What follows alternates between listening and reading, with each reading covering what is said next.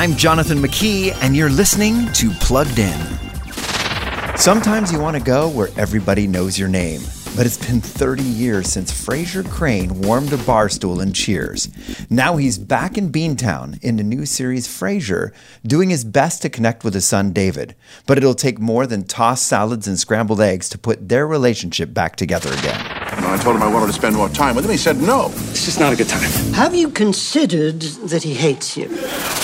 The original Frasier on NBC ran for 11 years and won 37 Emmys. But it's not just a character who's relocated. His TV show has too, to the streaming network Paramount+. And here's the good news. In terms of problematic content, the reboot is about on par with the original. You'll hear a bit of language and innuendo, but nothing too extreme. Before streaming the latest shows, visit pluggedin.com/radio. I'm Jonathan McKee with Focus on the Family's Plugged In. It's time to level up.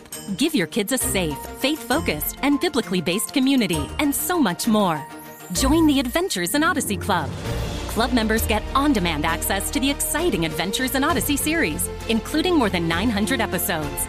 With faith-building activities, parental controls, and a safe online community, the Adventures in Odyssey Club could be your best adventure yet.